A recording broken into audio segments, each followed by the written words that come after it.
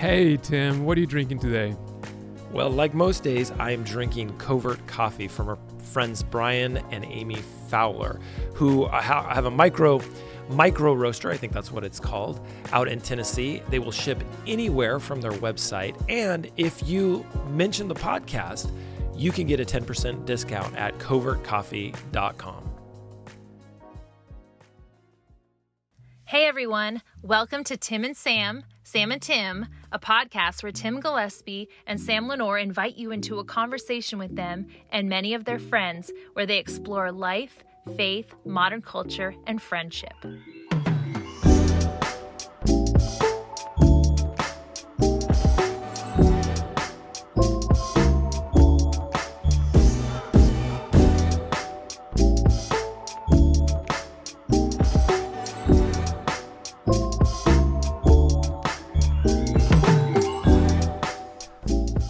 Hey everybody, welcome back. This is Sam and Tim. What's going on, everybody? Nope, you still interrupting me, even though I said it with your name first.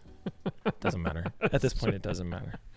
If we haven't lost our whole audience at this point. Listen, we've lost the respect. I don't know if we've lost the audience, but they're probably asking themselves, why do we listen to this every time these guys put something out? Why do I even try it again? It's because it's in your podcast subscription. It just keeps showing up on your phone, right? I'm subscribed to podcasts that I've listened to one of. Here's what I wonder. And I'm still getting them. Sometimes after our intro, I wonder, I myself say, I would like those 3 minutes back I want those 3 minutes back for my life. I wonder if the listeners feel the same way. Like if the person speaking into a microphone wants his time back, how does the listener feel? Do you think that your time is that important that 3 minutes is going to make a difference in anyone else's life? Gold. Pure Pure unobtonium. Unobtonium. Well, we're on chapter 4 of this one project journey, as we like to say. And we're I didn't say it this time, did I? Come on, do it. Journey. And our guest, we are continuing on from chapter 3, who could actually say journey in the right way. Japheth, can you say journey in a way that we love? Journey. Yeah, see? Journey. We're now on a journey. Yeah, I think it's good. We're on a journey now. A journey. Man, I want to say off the top that I wish I had Japheth's voice. We all do. Yeah. That's a podcasting voice right there, Japheth. That is, Thank you, brother. Thank you. Yeah. You know what we should do, Sam? We should do the podcast, then have it transcribed, and then make Japheth just read it. I would love that, actually. I would love to be able to do that and do different accents for you guys and and different pictures, because I don't know if you realize what you sound like, but it's more like this all the time. I'm well aware. It's like, I'm well aware. My name is Tim and I'm lonely. Okay. Hey, buddy, we're the hosts. You're the guest. Remember your place. That's it. You're off the podcast. Okay. Oh, no, that's not true because we are still. Yeah. Friends, dear listeners, our guest today, as you already know, is Japheth de Oliveira. I'm saying his name correctly because it's really hard for people to say your name correctly, Japheth. We have so much fun with this. It is Japheth, right? Not Japed, Japeto, Jahapet. Thank you for sharing all of those. Fred. People try everything. So J-Fat is my favorite one. I really like that one a lot. People and they stop as they say it. They'll realize that they've said it. I'm like, I don't think that's my name.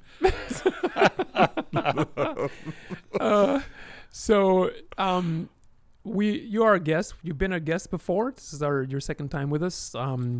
You began ministry in England, where you're from.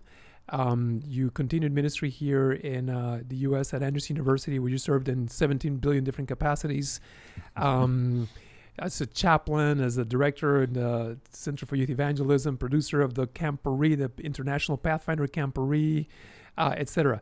Then we never actually talked about this, but you transitioned while here in the U.S., in your ministry in the U.S., to pastoring the Boulder church, right? So you were for 4 or 5 years? How long were you at Boulder? Yep. 6 years there. Whoa, it was 6? Great community. Yeah. Wow. Yeah, time flies by.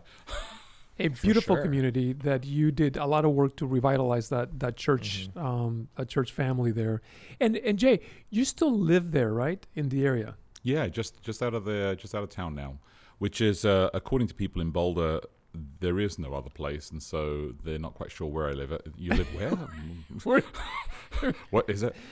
Is that outside of Boulder? Is there anything outside of this? But there's only like 9 people who live in Boulder because they're the only people who can afford it because they Yeah. bought their homes in Yeah, that's true. 1943. So there's just 3 old guys playing checkers. I think at the same time that Ellen White actually arrived there and said, "Buy this land," is when they bought their land as well. Dude, I feel like that's what Ellen White did in her later life. She was just a real estate agent. She was just rolling up to places and being like, purchase this. And the GC was like, nah, we don't know. And they're like, nope, purchase this. This is the place we need to purchase. We're going to keep it for 100 years. I found this document where James White, her husband, had bought some land in Boulder, and some of the community, not right where it is right now, but some of the community got upset about this and kind of got pitchforks and knives and stuff and came and forced him to resell it back to them. Wow. Really? Yeah. Wow. Yeah. So, but they kept. They bought a whole bunch of. I do people's think stuff. it's interesting that I bet you that she saw in dreams the future, and she knew 100 years from now this is going to be the most valuable land in the world, the Napa Valley. But I want to just posit that my understanding is that she was looking at the land that UCLA is on in Brentwood, and she chose Loma Linda. That was definitely Feels like a dream. miss. A dream she had after eating a very large burrito. Feels like a miss. That was not. No, the It was the going story well is until that moment. The story is that she got off the train in Loma Linda, which means, what does that mean, Sam? Beautiful hill. Beautiful hill. And she went, I've seen this before. But doesn't mean that she saw it before in a good dream. Man, Could have been a bad dream. maybe she saw it in one of those fires that we're having lately. I know. Anyway, we're way off topic now. Yeah, We're we way are. off topic. So Jay, the reason we have you in as a guest on our podcast is to keep talking about the One Project, the story of the One Project. Last time we talked a little bit about history, some of the data, the places we've been. This time we want to focus on the meaning and maybe some of your memories, your favorite memories of what happened. But before we dive into that, we've been referencing this. The both of you have been saying that there's this website that is the correct one, and you keep saying that as if there's a very wrong one. Well, there's not a Yeah, wrong one. There's ours. Right, Jay? Yeah. And then there's not ours. Right. Yeah. That's all Yeah. it is. And if somebody's going to write 60 pages criticizing the One Project, you'd think that they would have done their research to realize which website they were actually on. But apparently, that doesn't matter, right? To that person's credit, though, that started to fuel this. I mean, they were retired. They hadn't seen a website in a long time, and it's a new phenomenon. And so it was a real experience for them. And they were on the wrong website the entire time as they criticized. So they wrote an entire wrote the- critique, a 60-page critique on the One Project based on having gone to the wrong And then webpage. spread it, and then sent it to leaders of the church all over the world. Hey, well, Which, of course, was really exciting for people. Yeah. Well, then maybe we should talk about this and then end on a positive note.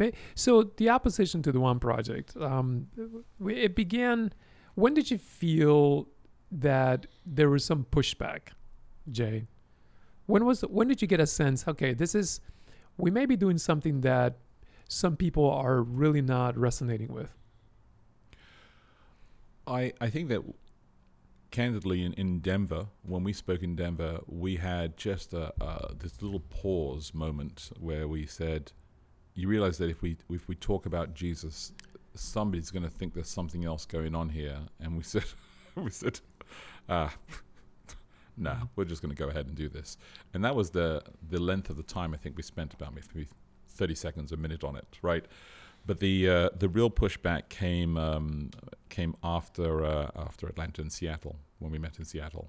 It was that was the kind of like electric moments for us, and just the the excitement and joy of so many people in the room who were all, thrilled, renewing their life with Christ and saying, I'm going to go be a stronger disciple. I'm going to follow him in the best that I know how. And that freedom frightened some people. You think fear was at the heart of the negative reaction to the One Project? Yeah, it was just. I had several leaders in our tribe who mentioned to me, if you had told us this is what you're going to say, I wouldn't have invited some people to come here because I don't think our members can handle this. And referring to their congregations, and my reply to them I was basically, well, actually, I think they are handling it. I think they're handling it because this is actually what we need to hear. We need to be inspired and reconnected to Jesus. And Jesus is the one who actually guides, and he's the one who gives the wisdom. And where they go, that's just beautiful to see. I'm looking forward to see what they do. But I don't think that's the standard operating procedure for some people. What do you think it is? I mean, just want to dig a little deeper here. What do you think it is that they cannot handle, and why would a leader say, I don't want to expose people to this? This is not a. I mean, this is they cannot. They don't have the capacity to process what's happening here. I honestly think that. And you'll see this in British history when it comes to politics, that in the ancient days they would say things like, oh, we can't allow people to make decisions, or we can't allow, a parliament to make decisions, or now the country's going to, because it's these people who have no idea what's going on and making decisions. And I think that unfortunately there are leaders within our tribe who feel the same way, a kind of disparaging view of humanity, who kind of look at people as just like, you don't really make a decision. You just stay aside, stay quiet, stay out of the way, and your walk with Jesus I'll tell you how to do that. And I think for us, it was, we were just bringing so much energy to ourselves because we saw what God was doing in our own lives, changing us, that we wanted others to experience that, and we felt that it was available and free for all. So we could call it a kind of a revolution that we didn't know we were part of. Yeah, I think there was a democratization, right, of the way that you think about Jesus. And that had always been one of our, not to answer this question for Jay, because I'm interviewing him, but I'm also apparently answering the question. One of our main goals was to remember a high Christology within the Seventh-day Adventist Church. To celebrate a high Christology is the way that we form those words. But we had no idea, maybe Jay, you did, but I had no idea how shockingly revolutionary that would be, at least perceived by some people, that we were just giving it away. Yeah, I think that the other thing was that we have, for some reason, we have always, when we present Jesus, he's just one of something else. And so when we, the One Project, us together, under the inspiration of the Spirit, I do believe this, that when we started to speak of Jesus being the pervasive, ultimate everything, and that all things are held together in him, and that's the only thing you really need to know and hold on to, ultimately, I think that frightened people, because they were like, well, you said this, but you didn't talk about this, and you didn't talk about this, and those 16 things were really important to us. And we kept on saying, well, go start your own gathering and talk about those 16 things. Oh, wait, you do that all the time. And so, right. So I'm like, it was a liberation moment for us, right, that we felt. I mean, Tim, I don't know if you remember this. Maybe you probably do remember this. But I think it was the following Seattle gathering where you preached this message, and just so our listeners will know this, right, is that we would review everything we were going to say before, and we would talk about it, and we would make sure that we were like on point with this. But then Tim gets up and he decides to kind of discard what he had planned, and he said, "Look, we used to say that we were celebrating the supremacy of Jesus through the Adventist Church, but actually we should celebrate the supremacy of Jesus. Yeah. And that's it. I mean, it was just like this mic drop moment, and we're like, yeah, that's true. And I think this is what the freedom in the Spirit does to us, is that it actually pushes us to expand the kingdom beyond our control, but actually it's God's kingdom. And it was just, I had so many of those moments. Yeah. Well, and I think that,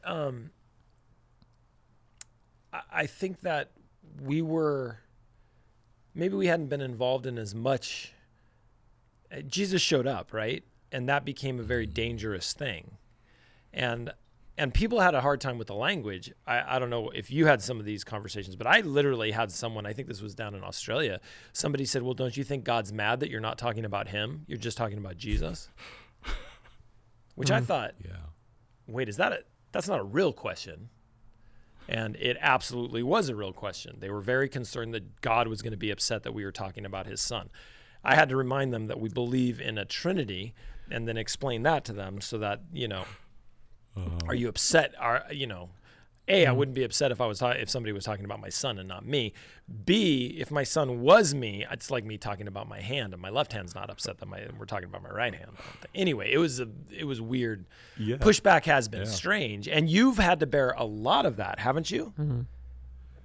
Yeah, a fair amount of it. I think. We all have in our own spheres, and it was. I think what was most painful about the pushback is when people believe things about you without talking to you. People who you've known for a long time. I mean, I had friends back in Europe who called me on the phone. They had not talked to me in like 7 years, right, on the phone, and they call me on the phone, and they're weeping. And they're like, "What have you done?" And I'm like, "What have I done? Please tell me what is it that I've done?" And it was just this incredible shock. I had relatives who felt the same way, and that was really difficult. It's taken a long journey for people to understand that actually what we've done is that by the fruits of the Spirit, right? That what we were part of was not something we created, but actually something that God placed inside us. It's good. Yeah, and not to be subversive, actually to support and grow the very statements that we say we believe in. Right? That Jesus is all, that Jesus is king, that Jesus saves. Like to me, it was just fascinating, the pushback that we received and then that we had to deal with. And I will say that you guys had to deal with a lot more than I did, for whatever reason. And the way that you guys engaged, the criticism was incredible, I think. What's the weirdest one, Jay? The weirdest one? The weirdest one. Oh, this would be the weirdest one. The best one. It would be arriving. Do you remember, maybe you remember this. We were in Auckland, New Zealand, and these two guys were wearing Anglo guys were sitting outside, and they're wearing sackcloth, like a bag that they cut, a potato bag that they cut, put over themselves with a pair of jeans, and they had ashes, and they were throwing it on their heads. And so I was like, what's going on? So I couldn't resist. I went out there to talk to them, and I said, what's happening here, brother? And they're like, do you know what's going on inside that space? I said, no. Tell me what's going on in the space. And they're like, well, it's an abomination. They're playing drums and music, it's just evil music. And I was like, oh my. I said, and I eventually I asked them if they do this for the sex trade. Do they put ashes and stand outside buildings and protest the sex trade? Do they do this for child abuse? And there was just silence. I said, it's interesting how you're willing to go do this and protest this because you're worried about some drums being played. But for real issues that are really affecting people's lives, killing people, you're silent. I said, maybe you need to go work on your ashes and what you're throwing ashes over. So it was fascinating. That was great. The tracks. Do you remember in Chicago, the people who were told to all turn up, and deliver tracks, and or Seattle, they told them stand outside and don't enter the building, the hotel. And I'm like, you're asking guests not to enter the hotel. That's awkward. That's weird. There are people That's- literally blocking the entrance to Chicago, handing out these tracts. I remember that. Yeah, bizarre. Oh. Yeah. And they were taking turns. They were doing shifts, because it was very cold. So you're talking about some people on the fringes. Sackcloth, ashes, that's fringy. People standing out in the cold, freezing, trying to hand them. But there was also critiques. But you also mentioned the family members, right, and friends. There's also critiques from our leaders, critique from church denominational leaders, or silence from them when they saw us being attacked the way we were. That for me was painful. Day. Yeah. To this day. Yeah. I mean, literally like 2 weeks ago, to this day. Yeah. There are people who what I am amazed is how many people are really supportive, right, of the idea of us talking about Jesus Christ, but they will only do it in private. Yeah. Right? Yes. Why do you think that is? Really supportive. Too much to lose? Too much to lose? I think it's fear. It's like I've watched this election that I don't get to vote in this country. I've watched this election here, and I'm just amazed how many people after the election are now coming out saying, "Oh yeah, that was this or that was this," but they waited for the election. But before that, there was silence. So it's the same thing with this. There's a fear to stand up and say, "Yeah, that's great," but there's so many amazing people. Lawrence Turner's message was brilliant in Australia, in San Diego, where he said that he did look up the One Project before coming to speak, and it made him blush. Say more. I remember that. Say more. He said he got up and he said, I looked up the comments that people said about this thing, the One Project, and it made him blush when he reflects on all the words that people shared. And so Lawrence is just a brilliant mind, and Yeah. Yeah, man. I think that let's talk about. So, if we can we talk about this? Allowed. I we permit may it. have. Go. We obviously we were held in some disregard, if you will, by certain people, like you say, fringe elements, and then of course, there were some people within the church, like you say, being quiet and withholding. However, there was an episode, if you will, where we were like it became official. They began to take a look into us in a way that had never happened to me professionally before. Maybe let's talk about that a little bit, Japhet, and talk about some of those interactions. Yeah, I think the unofficial investigation took place about 2-3 years, right? Over a span of time, where they viewed every single sermon we did. They said that they read everything that we wrote, and then they wanted to meet face to face with us to discuss questions that they had and concerns that they wanted to raise. And that one final meeting, I remember, that was pretty intense. And I think, again, I'm just thankful to God for all that He did in preparation for that through our lives, because I came out of that meeting just, I don't know, in utter sadness, like a deep sadness that only Jesus could pull us out of. Now, Japhet, you've talked in very obtuse terms about this. I'm a little more interested in getting granular. We get really specific on this podcast. Oh, we do? Okay. Yeah. Okay. Who were they? So, Who investigated us? Who investigated us, Japhet?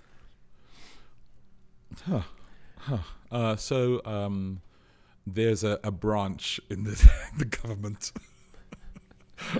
of our church that actually was assigned the responsibility to investigate the theology behind the One Project and undergirding the One Project. Yeah. You described the second meeting, but I remember the first meeting where I was present. What was the outcome of that first meeting we had with 2 delegates from this branch you keep talking about? That we were. It was a summons, essentially. It was a summons to a discovery summons to find out where we stood on a number of issues that they had deemed or they said there was question marks about whether we were orthodox in our positions with Adventism. Like, how did that meeting turn out? Well, in your memory? I think that I would have loved it if it was like in a really great cathedral. All right, it would have been fantastic because that would have been a great painting that we could have done afterwards. But actually, it wasn't in any grand location. The result of it was that they couldn't find any fault. Right, they couldn't find anything wrong. What they could say is that there's just the absence of things that they would like to see. But there was nothing wrong. They could not find any heresy. They were just constantly, it was a search for heresy, which is a really weird thing to do, right? To spend energy and effort into, but that's what they were doing. They were searching for heresy, and they couldn't find anything. They were just like, we kept on saying, give us the quote, tell us what we've said. I mean, everything we do is open. It's online, it's free, it's available, and they couldn't find that kind of stuff. It was just we think that one day you might say this. I'm like, oh my. Well, I think a lot of things that one day you might say this as well, but yeah. I remember the first question on a long list that they had with them that day was, are you trying to change the church? Do you remember how you answered? Tim, do you remember how you answered? I remember two questions. I remember how I answered that one, I think in the affirmative. Yes. It was an enthusiastic, absolutely, yes. Of course. I try to change my life every single day. Yes. But you know that the first question they asked in that storied meeting where I put on a suit. Yes, that's how seriously I took it. I put on Was it a black suit? It was a black suit, absolutely, because that's the only suit I own. But I remember they said, first question, so why did you join the One Project? And do you guys remember what I said? No. I said, I reject that question. There was no such thing as the One Project to join. It was a group of guys that got together to talk about their calling, to talk about their lives. And out of that came a movement called the One Project. But I didn't seek to join the One Project. It does not exist externally outside of brothers coming together and sisters coming together in Christ. That's ludicrous. I think that's the words I said. So it started auspiciously, as many of my meetings do. Do you remember this, J-Fit? And maybe you can explain this. Do you remember the knife and the cheese comment? Yes, I do. Give us the context and then explain it. Well, I think what was interesting is that, I mean, it came to knife and cheese eventually, but really there was just multiple conversations where we would have with certain leaders in the church who would say to us, one, who gave you permission to kind of gather together, and then how come you're setting the agenda for the church? And we were like, I don't know if we're setting the agenda for the entire church. We are definitely setting some kind of space for people to reflect on who God is and what God can do in your life, and that actually is liberating. But it was that kind of stuff where we felt, what was the phrase that they used? It was power and control. They said, you're not supposed to have power and control. And we said, we don't have power and control. And said, no, you have power and control. It's supposed to be with us. And I was like, that's a really weird sentence, a really weird conversation. Yeah. And it was like everything inside me to not burst out laughing, right, in these meetings, because you're just like, this is just ridiculous. You feel like you've stepped out and you're watching a comical scene, like a black comedy take place. And, yes. A British comedy. Yeah. British comedy, yeah. Where no one's sure if they're supposed to laugh, because it's not really funny for most people in the world. But you're like, it seems like this is funny. I'm glad you recognize that it is for most of the world, because it is actually pervasive that the British comedy does reach every corner of the planet. I mean, just for the record. Yeah, but have you noticed that people always fix it? I don't know if you watch The Office. Yes, I have seen that. They fixed trying it to do it, but we take your thing. It's always based on the original, right? But listen. So the thing. Well, sorry, Tim. You go. No, I was just going to say we have not explained the knife and the cheese, because that's to me that was a seminal moment in the One Project in our understanding of what's happening. Because like you say, there were people who were saying you're setting the agenda for the North American division or for the world church, which none of us had set out to do. Maybe you had some subversiveness that I didn't know about, that you didn't tell us that's what you were doing. But I don't think that's what was happening. So being given that sort of influence and responsibility was kind of interesting. Certainly it was breathtaking for the people who were giving it to us because they didn't think we should have it. Well, go ahead. Sorry. No, go ahead, Tim. Look, I remember the knife and cheese comment. Did you just say go ahead and then not stop talking? That's exactly what I did. Go ahead, brother. I apologize. No. I'm not interested now. No, now I want to hear what you have to say because it was important to you. Because you're genuinely a nice person, and you just didn't even want to stop. So go ahead. I think this entire moment can be traced back to the comment that Japhet made earlier about British history and the reluctance to allow people to have a vote or a say in determining the future or interpreting truth. It's actually a Reformation issue, Japhet. This goes back to a control of an access to truth, to reading scripture, interpreting it. And I think that what happened in that moment, before we actually get to the exact moment in describing it, is that for so long, and by the way, this is a realization that I had through the One Project myself. For so long, there was this positional authority that we function under. And we don't believe in apostolic authority. We don't say it, but we actually did. As a matter of fact, one of our earlier presidents, Butler, his actual comment, which I have quoted in one of my sermons of the One Project, was, "My position as president of this denomination gives me a better and clearer view of theology and the future of this denomination." He actually said those words. So I think that we realized early on that the pushback from our own denomination was that,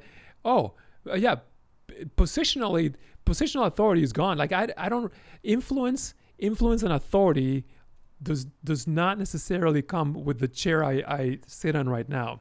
Right. And the investigation was really about that. Like how dare you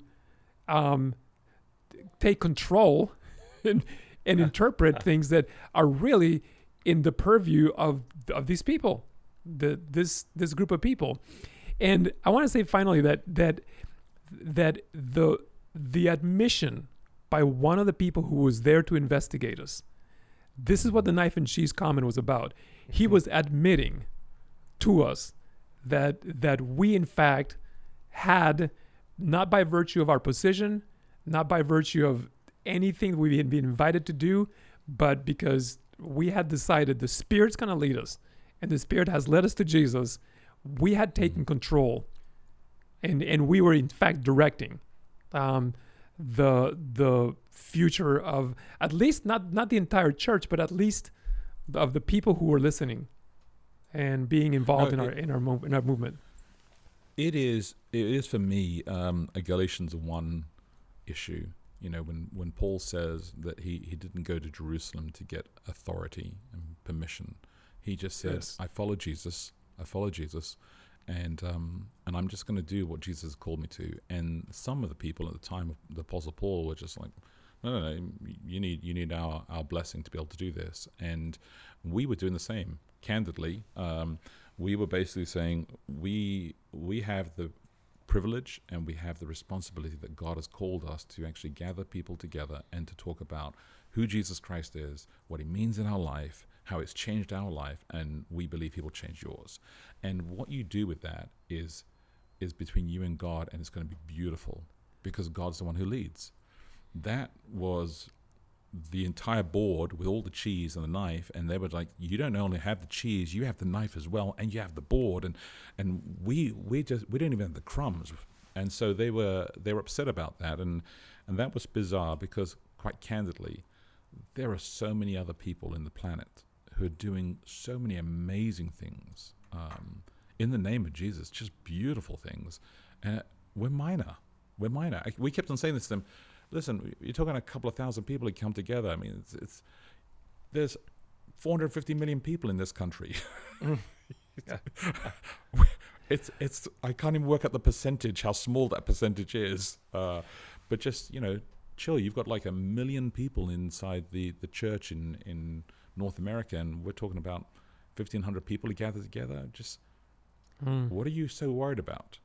I think they were worried about the type of people that came together, because honestly, the people who came thought. They were thinkers. Yeah. Yeah. And Wow. it was shocking to me. It was shocking to me the shock waves that the One Project put through the church. To me, often it seemed like much ado about nothing. Not that it was nothing, but I think the Seventh-day Adventist Church had been praying for reform and revival or something, reformation and revival, and we felt like it was here. It just wasn't the one they were expecting, which by and large is how the Holy Spirit works from what I can tell. But go ahead. I'm with you on that. I'm with you on that, Tim. And I think that we as Protestants love the Reformation, right? We love the idea of Reformation. I personally think that I've come to this epiphany recently that I think there's something wrong with the Protestant work ethic that has actually pervasively entered into our faith practice and our walk with Jesus, that it's about all that we can do in all of our power and all of our identities in how we work hard to be able to live in that space. And what Jesus has called us to is far more liberating than that, far more powerful than that, and beautiful than that. And that has been really a difficult journey for people. Yeah. So I think that's the space that was just beautiful for us, because for us, every time we had a gathering, we were inspired by each other. We were inspired by all that God was saying through us, through the conversations with people. I mean, oh my, the tears. I can't do the blessing without being taken by God with that. Because I imagine a lot of our dear listeners they have not attended the One Project, are not familiar with it. They're probably being introduced to the One Project, listening to this series. I want to talk about that as a maybe like some of the highlights for you. What are they? Maybe you could think of 2 or 3 of the maybe highlights from a specific moment or specific moments, plural. But so dear listeners, in case you're listening to this wondering what happened, I want to save you the time and let you know. Don't waste time researching this. Like don't Google it, because it is.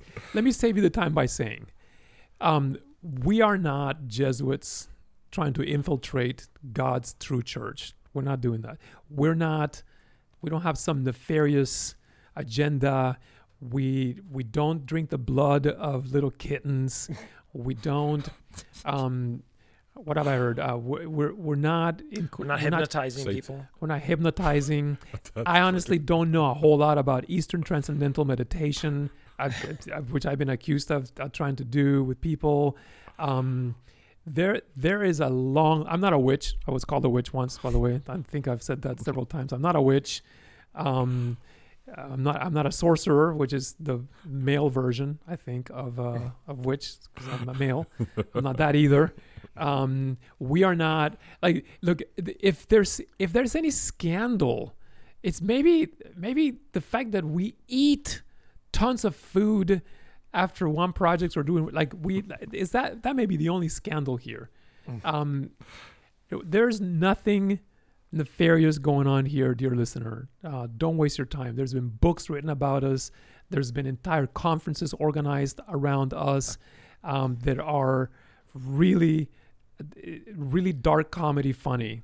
But having said all this, I just want to say, Javen, maybe we could move towards ending on what are the highlights for you? What do you remember being the sweetest moments, the most, like when this is the reason why God called us to do this? I think that God, the blessings that I've experienced through this have just been, for my own life, have been fantastic. I mean, first of all, we have each other as brothers. I mean, like the fact that we talk every day by text, and it has been a blessing, a real blessing, a rich blessing in my life to know that I have other believers out there who love Jesus Christ, and together we are journeying on this. And so that I'll treasure, and I do treasure that for the rest of my life, and I'm very thankful for that. But there are just so many amazing moments of just the right hug, with the right person who you just suddenly realize that person is like, man, they've fallen in love with Jesus again, just like we have, like we do every day, the holding somebody's hand and praying the blessing into their life, and when they do that to you as well in return, and the sense of the Holy Spirit's presence, which is palpable, right? It's not like something we talk about, well, the Holy Spirit's here, but I have never experienced it. I'm like, it's palpable. You know that God is real and God is calling you. And so when difficult things happen, you're not shaken in the same way. That's just that's incredible. I'm thankful, eternally thankful for the love that has been expressed by so many people. I mean, the emails, the text messages, the stopping us in the corridor, total strangers that we don't know, right? Just thankful that they've discovered Jesus, and they have done amazing things. I mean, we just like scratched the surface, and to see them do and lead and be transformed by the power of the Spirit, it's actually what the gospel is. It is good news, and it really does make life better. So, yeah. Talk about this blessing, I think this blessing moment that none of us can get through without getting emotional. Yeah. I think that's actually something that's really needed in our walk with God, is emotions. If you're going to be in love with God, if you're going to allow God's love to inspire you and to teach you how to love, you have to be emotionally engaged as well. You have to experience that. And I don't know what it is, quite candidly, about the words, but it's that the words, every sentence means something. It carries freedom, it carries strength, and it's like God is speaking them into me. So as I read them, I feel that Jesus is saying them to me. So we do this actual, this actual anointing that our friend Danny Hernandez taught us during the very first one, right? Gathering back in Atlanta. And everyone reads this blessing prayer for each other, and we anoint each other as we do so. And no matter how many times we've done this, over 30 times, right? Yeah. It feels like a brand new commissioning, like a brand new baptism of the Holy Spirit, like a brand new I think of everything I do differently after each anointing, each time we do this for each other. Yeah, it's beautiful. I do too. It is good, and I think it's because we actually all want to belong to each other, and we want to know that we actually, that God has us, and God does. He does. We have to remind ourselves by saying it out loud. Then it becomes real. Jay, I want to ask you a question that may be an odd way to move toward the end here. So I remember this moment in 2018, right? It was beautiful. Yeah. We were in San Diego. There had been this celebration of the end of the One Project. We all brought you up front, right? And we all gathered around you. I was crying like a child. So was I, Yep. And we placed hands on you, and we gave thanks to God for this vision, how you led us in this for eight years. And at the end of it, everyone walked away just knowing the grand completion of the One Project. It ends here. What happened next? Well, I may have struggled to close it all down, and so I may have told all the leaders that it was in the process of closing down. I may have just forgot to complete all of that. And so what was difficult is that, it's like we still are talking every day, and we're getting messages from everybody that we know and from around the world saying, man, we missed it. And we're like, well, we miss it too. But, go go do more in your local church, and you can do it. You can do it. And it just kept on building up.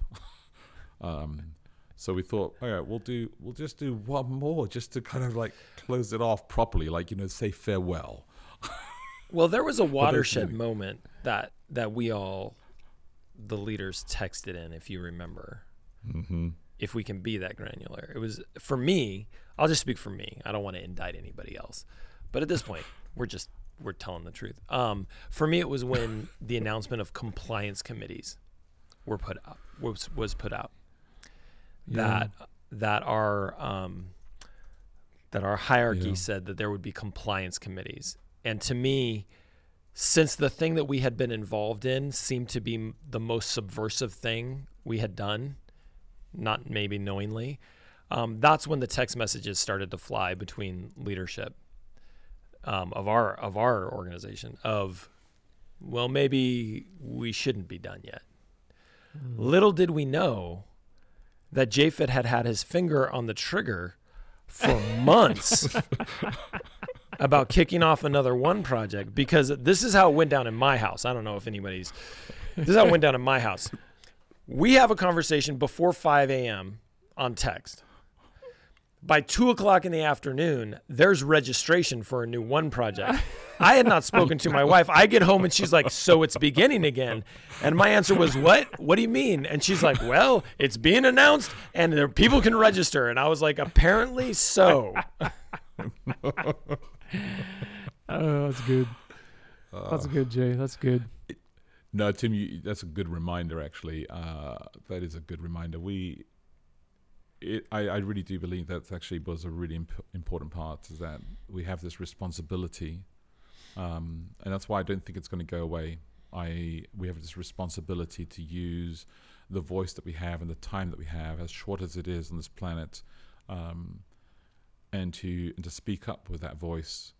And this, whether we admit this or not, whether we realize this or not, this is actually a great network of people who actually want to be engaged in a conversation that's free.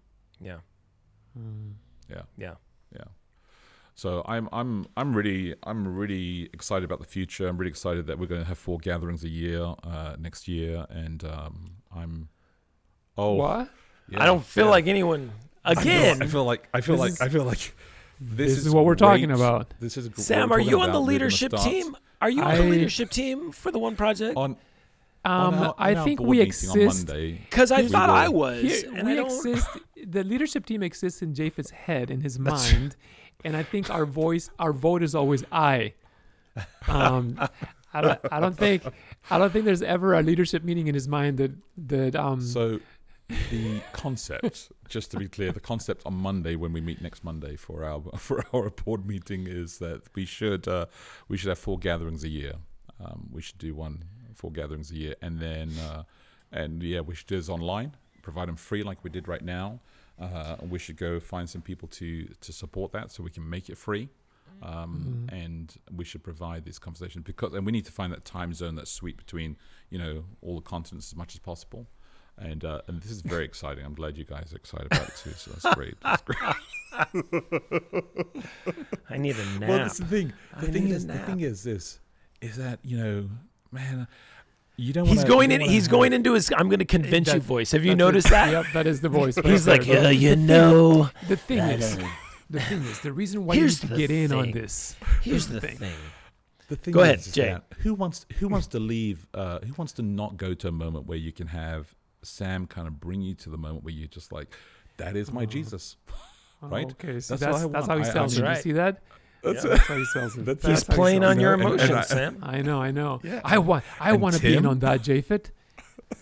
I do not want. And Tim, I mean, I just love that people come away. I don't know if you knew this, but for Stay the Course, we had all our hosts listen. This is to our messages in last advance. gathering.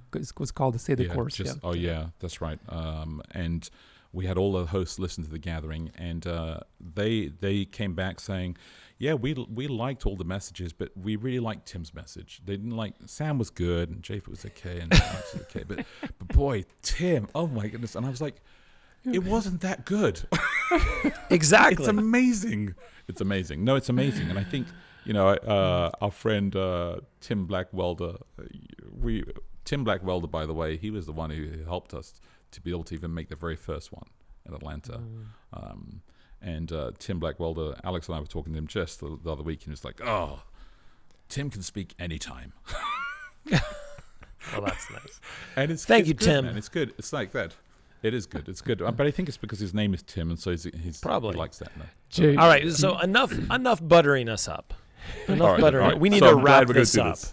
We Yeah. need to wrap Go. this up. Look, Wrap. we did not even acquiesce. He's just assuming we did because we accepted like appreciative comments. And he's like, well, you accepted that. You'll probably accept the fact that you're going to speak more from me. What were you going to say, Sam? No, I was going to say, you had me at whatever you said first. I'm in. This is exactly how it's been for 10 years. Jay, I'm easy. You know that. Tim's the one that's hard to convince. I'm easy. Listen, I just need a good meal and I'm there. Listen, so there's a Yes. lot more coming up. If you want to go check out what's happening at the One Project, because you also have some other things happening. There's a John project that's going on that Yeah. maybe you can speak to. Just give us a 30-second on that, 30-second commercial for that, and then we'll guide everybody to the website. Yeah, we're online every week. We started last week, and we're online every week on Wednesday afternoons to go through the Gospel of John. We're gonna build, if you like, a living commentary on the Gospel of John together. Yeah, Nice. so I'm excited Excellent. for that. That's really And good. you can check that out at theoneproject.org. Mhm. Excellent. Yeah. Excellent. We want to drive our listeners there for sure, and we're really grateful for them for hanging out for this journey. Japhet, we're thankful that you've come and joined us. There may be times that we reference you and remember things during this podcast. We, A, assume you won't be listening, and B, take whatever creative license that we can. So there's really no recourse if we disagree with anything that you said, or if we, comment in the way that we want to over the next few opportunities here. We also, the next guest in the One Project will be Alex Bryan. He's going to show up, I think, next week. And we're going to have some Tim, conversations. we're with him. asynchronous. He's going to show up. He He's may show coming. up right now. He may be coming in the next 10 Who minutes. knows? Yep. I don't know. I got to go home and take a shower because I haven't done that yet. Anyway, thank you, Japhet. Always a pleasure hanging out. Absolutely, brothers. Thank you for all that you do. Thank you for everything that you've done for the church and for us and our lives personally. You've enriched us greatly through just our interactions and our opportunities. And we need to get together again. We need to find another Denver moment in the midst of this COVID crisis that we are having. indeed. Anyway, listener, thank you. Listener, I spoke to the one. That's That may be the case. Thank you guys. Thanks for being here. This is Sam and Tim, apparently for this season. Tim and Sam. Have a great day. We'll see you guys later.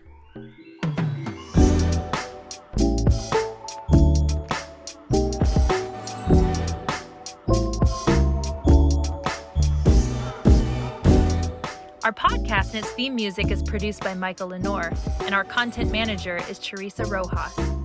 Tim is the lead pastor of Crosswalk Church in Redlands, California, and Sam oversees spiritual care for Adventist Health. Thank you for joining them for today's conversation.